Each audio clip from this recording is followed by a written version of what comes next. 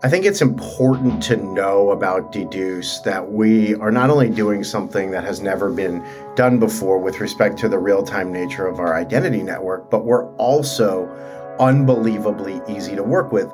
That sounds like it should be table stakes, but in our industry, vendors have often required very painful, long implementations. For organizations in pain who are experiencing a lot of fraud, it just takes a long time to actually get a solution. And we're the opposite of that. My name is Ari Jacoby, and I'm founder and CEO here at Deduce.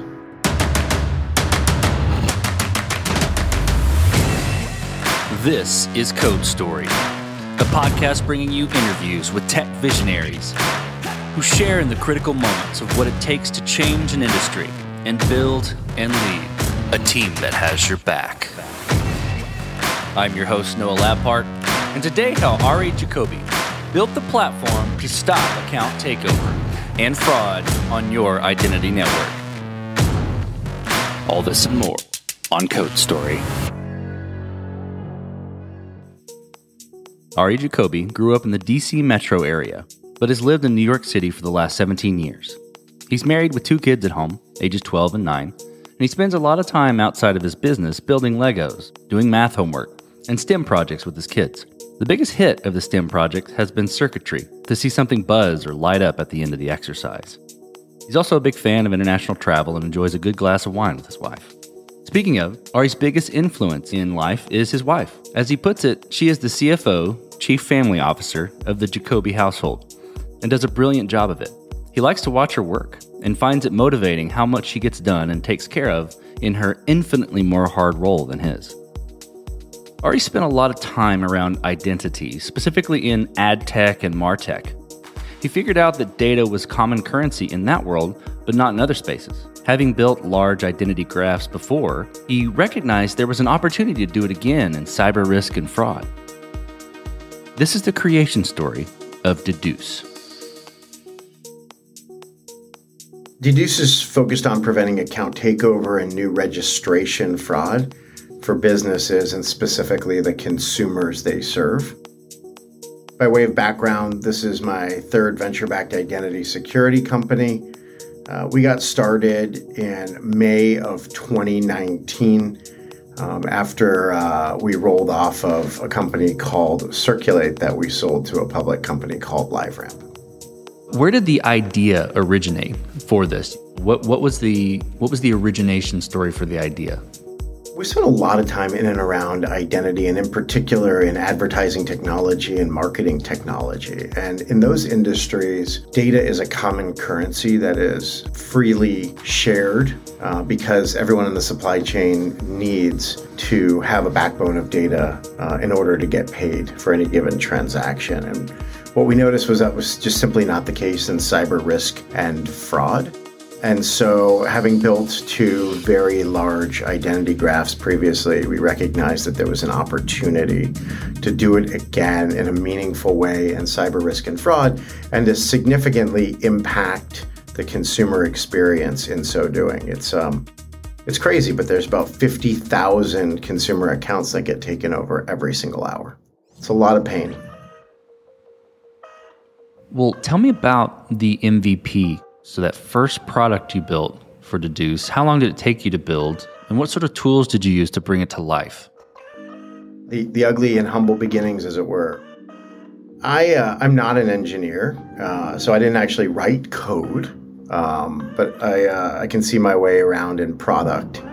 And the MVP was pretty straightforward. It was a data infrastructure to consume a lot of data coming in from a wide array of sources to make heads or tails of it. Sometimes it's called ETL.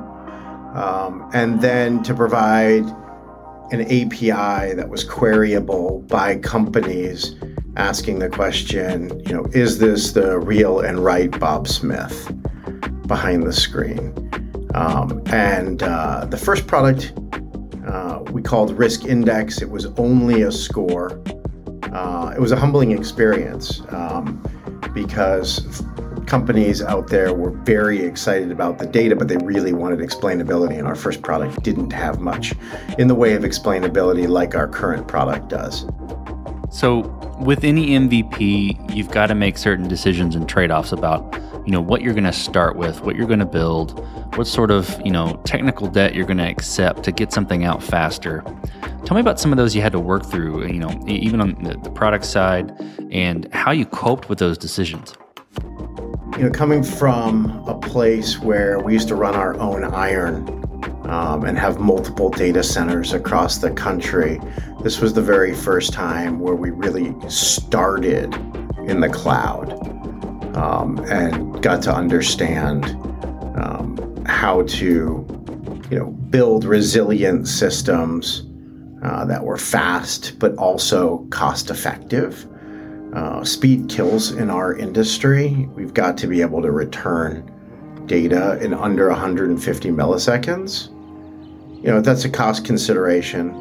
And so if you don't know what you're doing and you build clumsily at first, it can be very expensive. So speed kills, and I hear that, and you got to be super fast. But I hear you saying you went straight to the cloud with Deduce. How was that process of kind of letting go of you said having your own iron, having your own data center, to putting it essentially in somebody else's computer? I was going to say, the cloud, computers you don't own. It was fine. It was a very simple transition. We use multiple clouds. They're not hard to operate. They're hard to operate efficiently, I think. So there was some learning there, and we figured it out. And it didn't take long for us to figure out. And there was no trepidation in doing it. We can get the speed we need. We can get access to the right tools. And the trade-off makes good sense from a CapEx perspective. Well, then from that point, you've got the MVP, it's working. You got a solid product that's taking off. How did you progress it and mature it, and how did you build your roadmap of figuring out, okay, this is the next most important thing to build for Deduce?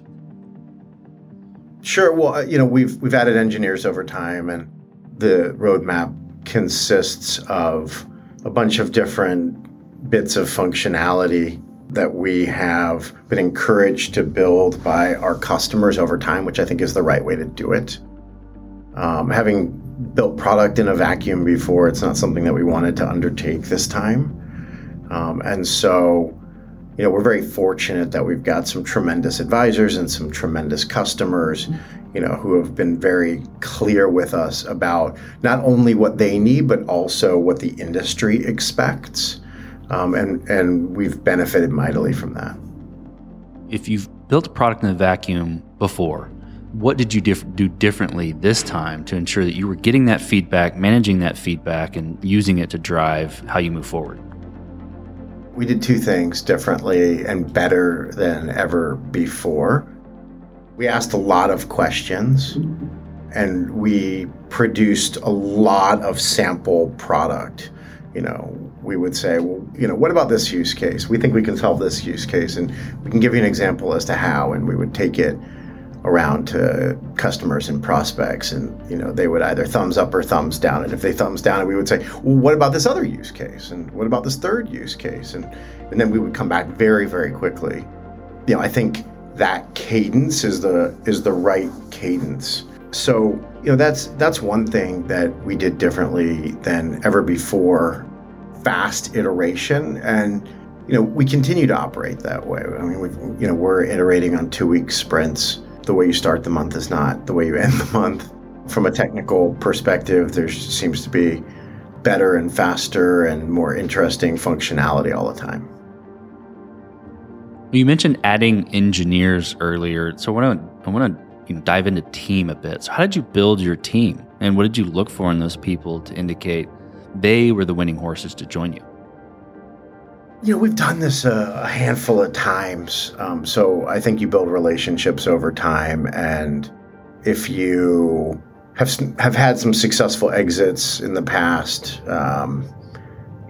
people tend to like that, and people tend to want to be around that. And so, it's a matter of getting the band back together in some cases.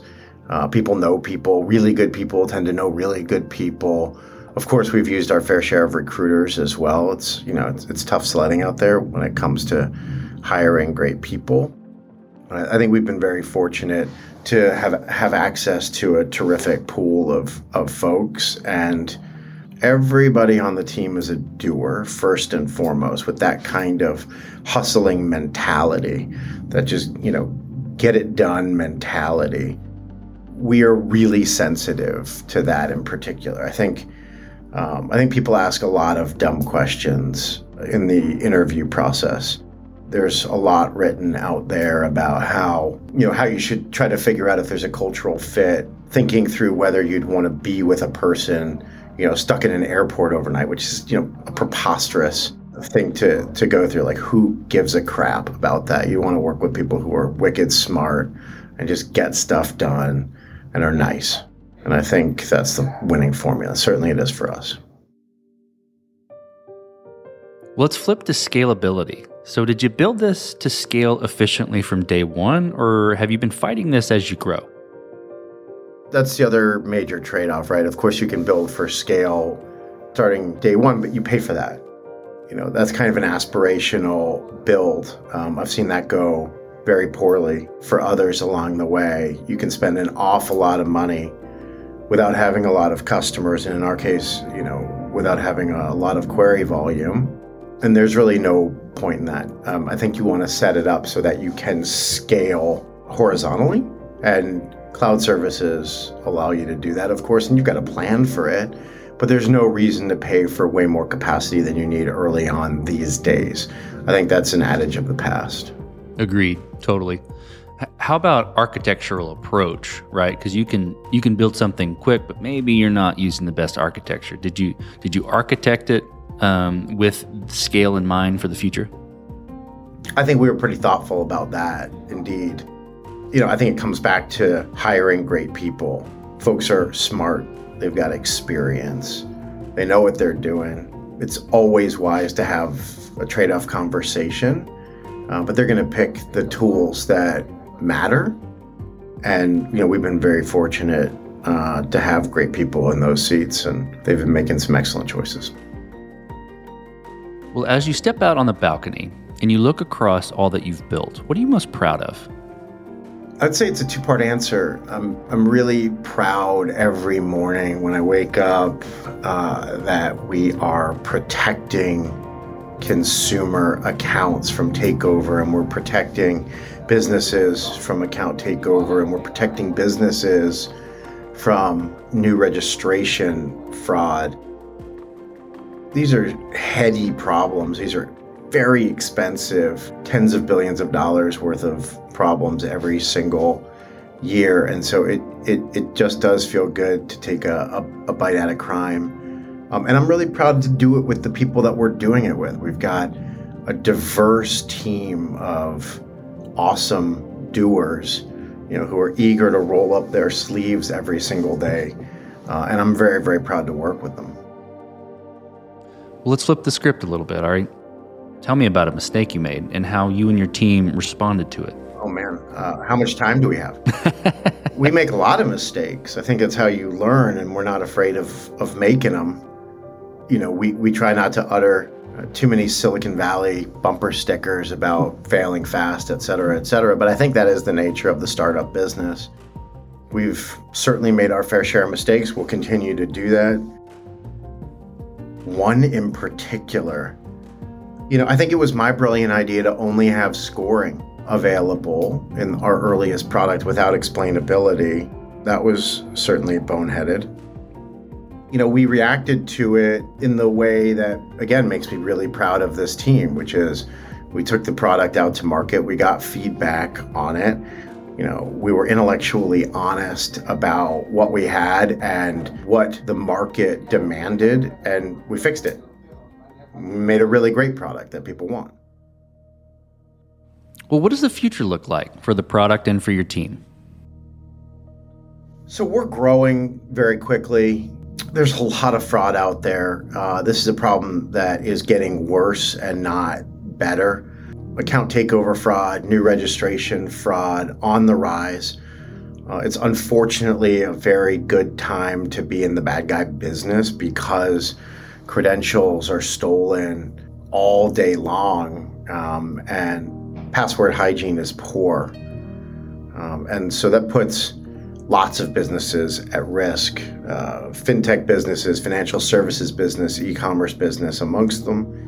We'll continue to build a really large identity network. Today, the identity network comprises over 150,000 sites and services. We see over 1.2 billion transactions on it every single day.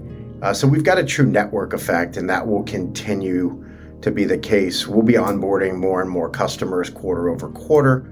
The network will get that much smarter, and we'll be able to do our job even better.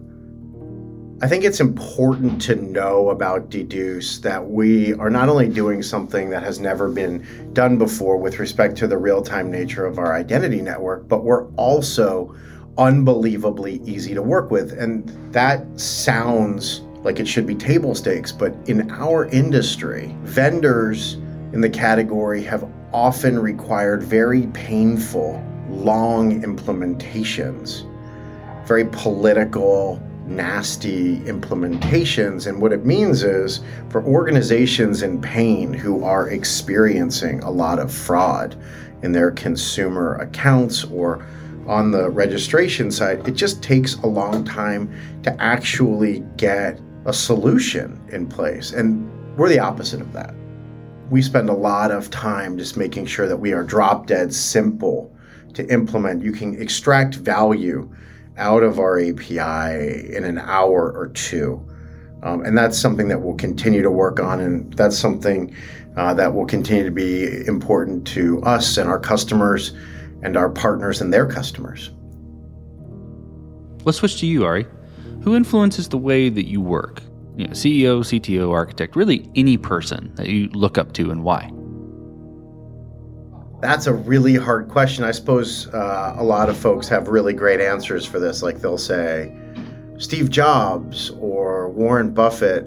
That's probably not the case for me. I look up to my wife. She's the CFO of our family, our chief family officer, as I like to describe her. Her job is infinitely more difficult and complex than mine.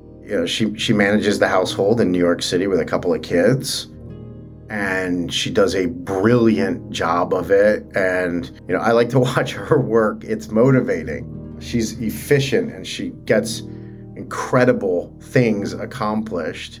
And I get to come to the office, manage an unbelievably good team, and sell a very high quality product. And that just doesn't seem as hard. Well, we talked about a mistake earlier, but a little bit different spin. If you could go back to the beginning, what would you do differently? Or where would you consider taking a different approach? If I go back to the beginning of 2019, I feel really good about the research we did in this fast-growing market. I feel really good about the CISOs that we talked to and the other practitioners in cyber risk and fraud. We talked about our first product vis-a-vis our latest product and the way that we added explainability in the form of metadata, and we added real signals, and we added substantial data. And so I won't answer your question that way. It may be cliche, but I think I would have hired some of the awesome people that I now get to call teammates just a bit earlier. We were a little gun shy at first.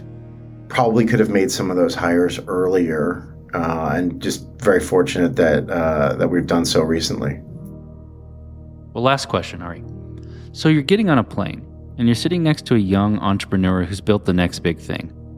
They're jazzed about it. They can't wait to show it off to the world. Can't wait to show it off to you right there on the plane. What advice do you give that person, having gone down this road a bit? I love those conversations.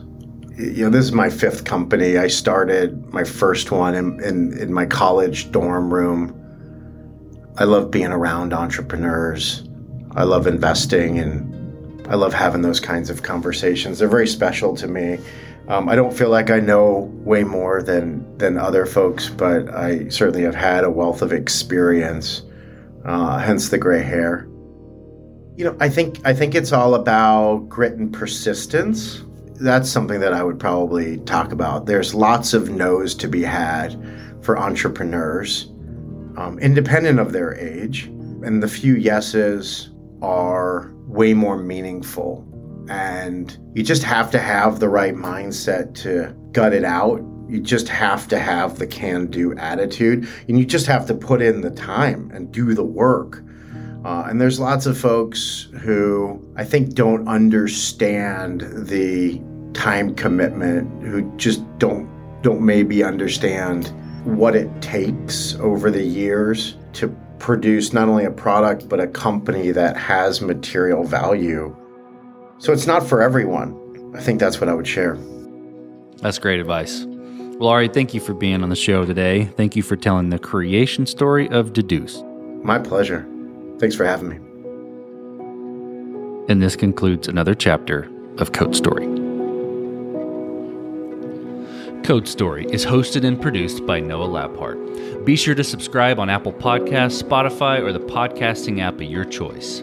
Support the show on patreon.com/codestory for just $5 to $10 a month. And when you get a chance, leave us a review.